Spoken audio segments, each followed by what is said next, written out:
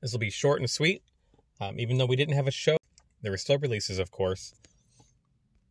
The new game that came out was Age of Heroes Silk Road 2. And then 3 new games for online play: Cry Battler, Warrior Blade, Rastin Saga Episode 3, and then by popular request, Squash. I do think it's odd that they still haven't done Double Dragon, especially because I think that was the first game they showed doing their beta or alpha for online multiplayer like months ago. So I do think it's odd that Double Dragon still hasn't come out yet for that reason, but those are the 3 games this week for that.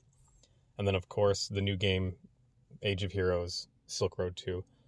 And then one other update, the Sydney Hunter cabs and the rest of the ToeJam and Earl cabs have arrived in their warehouse. So if you had pre-ordered Sydney Hunter or ToeJam and Earl and not received them yet, they will be shipping out shortly from their warehouse. So that's good news. All right, that's it for me. I'm Popsicle Runner. I'll see you on the leaderboards.